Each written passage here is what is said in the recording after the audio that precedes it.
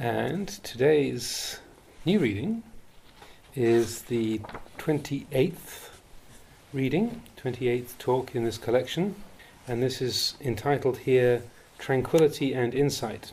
And this was originally published in the book A Taste of Freedom, originally translated by Puriso, and this is from an informal talk given in the northeastern dialect, taken from an unidentified tape, and it was published in Taste of Freedom under the title On Meditation. Tranquility and Insight. To calm the mind means to find the right balance. If you try to force your mind too much, it goes too far. If you don't try enough, it doesn't get there. It misses the point of balance. Normally the mind isn't still, it's moving all the time. We must make an effort to strengthen the mind. Make the mind strong, and making the body strong are not the same. To make the body strong, we have to exercise it, to push it. But to make the mind strong means to make it peaceful, not to go thinking of this and that. For most of us, the mind has never been peaceful. It has never had the energy of samadhi. So we must establish it within a boundary. We sit in meditation, staying with the one who knows. If we force our breath to be too long or too short, we're not balanced. The mind won't become peaceful. It's like when we first start to use a pedal sewing machine. At first, we just practice pedaling the machine to get our coordination right, before we actually sew anything. Following the breath is similar. We don't get concerned over how long or short, weak or strong it is. We just note it. We simply let it be, following the natural breathing. When our breathing is balanced, we take it as our meditation object. When we breathe in, the beginning of the breath is at the nose tip, the middle of the breath at the chest, and the end of the breath at the abdomen. This is the path of the breath. When we breathe out, the beginning of the breath is at the abdomen, the middle at the chest, and the end at the nose tip. Simply take note of this path of the breath, at the nose tip, the chest, and the abdomen, then at the abdomen, the chest, and the tip of the nose. We take note of these 3 points in order to make the mind firm, to limit mental activity so that mindfulness and self-awareness can easily arise. When our attention settles on these 3 points, we can let them go and note the in and out breathing, concentrating solely at the nose tip or the upper lip, where the air passes on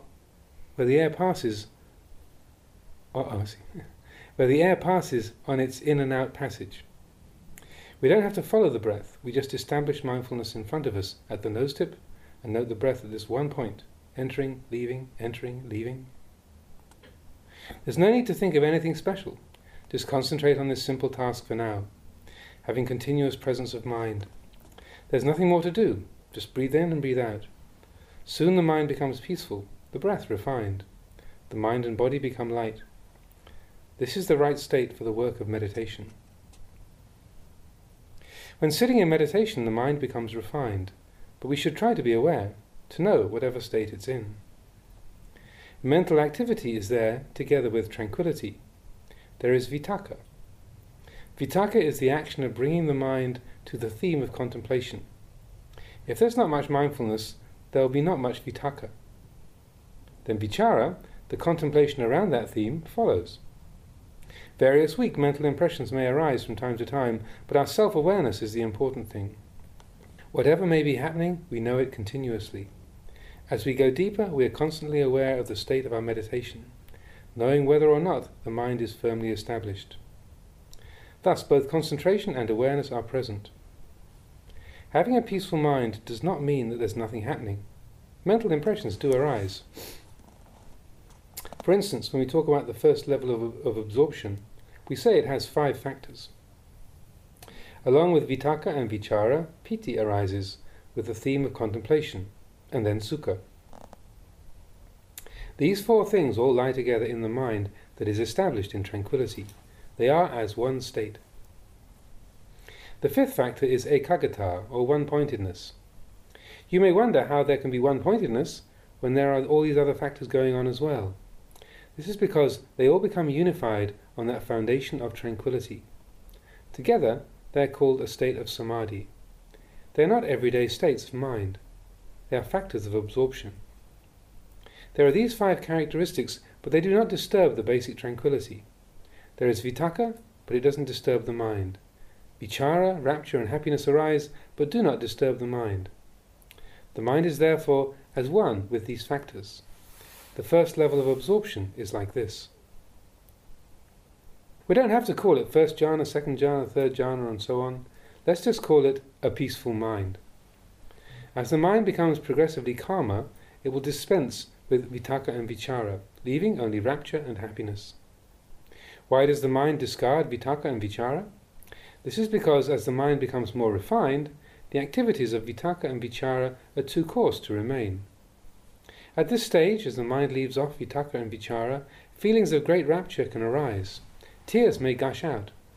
But as the samadhi deepens, rapture too is discarded, leaving only happiness and one-pointedness. Until finally even happiness goes, and the mind reaches its greatest refinement. There is only equanimity and one-pointedness. All else has been left behind. The mind stands unmoving. Once the mind is peaceful, this can happen. You don't have to think a lot about it, it just happens by itself when the causal factors are ripe. This is called the energy of a peaceful mind. In this state the mind is not drowsy. The 5 hindrances, sense desire, aversion, restlessness, dullness and doubt have all fled. But if mental energy is still not strong and mindfulness is weak, there will occasionally arise intruding mental impressions. The mind is peaceful, but it's as if there is a cloudiness within the calm. It's not a normal sort of drowsiness though. Some impressions will manifest. Maybe you'll hear a sound or see a dog or something. It's not really clear, but it's not a dream either. This is because these 5 factors have become unbalanced and weak. The mind tends to play tricks with these levels of tranquility.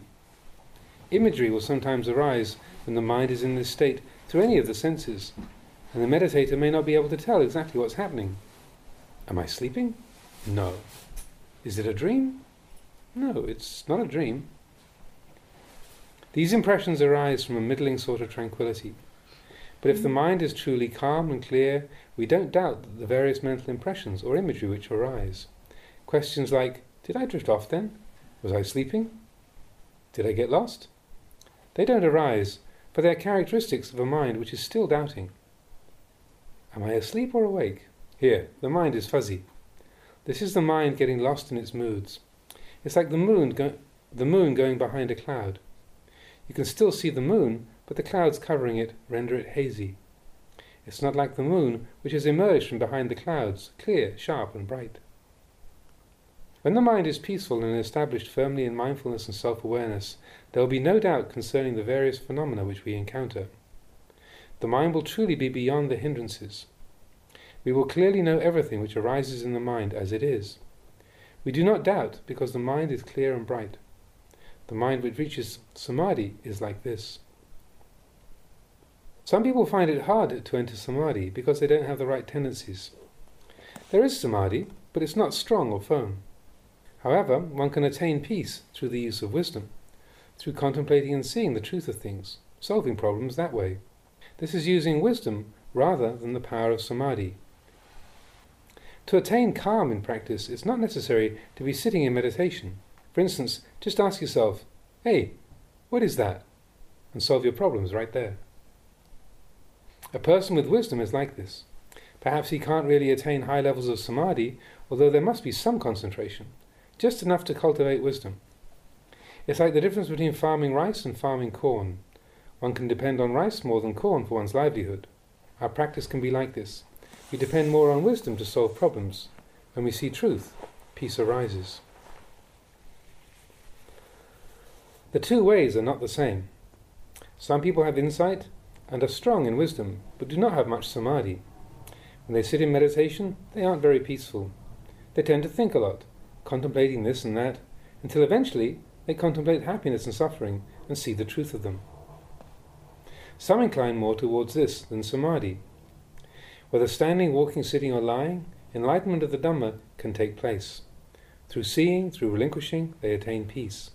They attain peace through knowing the truth, through going beyond doubt, because they've seen it for themselves. Other people have only little wisdom, but their samadhi is very strong. They can enter very deep samadhi quickly, But not having much wisdom, they cannot catch their defilements. They don't know them. They can't solve their problems. But regardless of whichever approach we use, we must do away with wrong thinking, leaving only right view. We must get rid of confusion, leaving only peace. Either way, we end up at the same place. There are these two sides to practice, but these two things, calm and insight, go together. We can't do away with either of them. They must go together. That which looks over the various factors which arise in meditation is sati, mindfulness. This sati is a condition which, through practice, can help other factors to arise. Sati is life. Whenever we don't have sati, when we are heedless, it's as if we're dead. If we have no sati, then our speech and actions have no meaning. Sati is simply recollection. It's a cause for the arising of self-awareness and wisdom. Whatever virtues we have cultivated are imperfect if they are lacking in sati. Sati is that which watches over us while standing, walking, sitting and lying. Even when we are no longer in samadhi, sati should be present throughout. Whatever we do, we take care. A sense of shame, that is a wholesome sense of shame based on knowledge of cause and effect, rather than emotional guilt. A sense of shame will arise. We will feel ashamed about the things that we do which aren't correct. As shame increases, our collectedness will increase as well. When collectedness increases, heedlessness will disappear. Even if we don't sit in meditation, these factors will be present in the mind. And this arises because of cultivating sati. Develop sati. This is the quality which looks over the work that we're doing in the present. It has real value. We should know ourselves all the time. If we know ourselves like this, right will distinguish itself from wrong. The path will become clear, and the cause for all shame will dissolve. Wisdom will arise. We can bring the practice all together as morality, concentration and wisdom. To be collected, to be controlled, this is morality. The firm establishment of the mind within that control is concentration. Complete overall knowledge within the activity in which we are engaged is wisdom. The practice in brief is just morality, concentration and wisdom, or in other words, the path. There is no other way.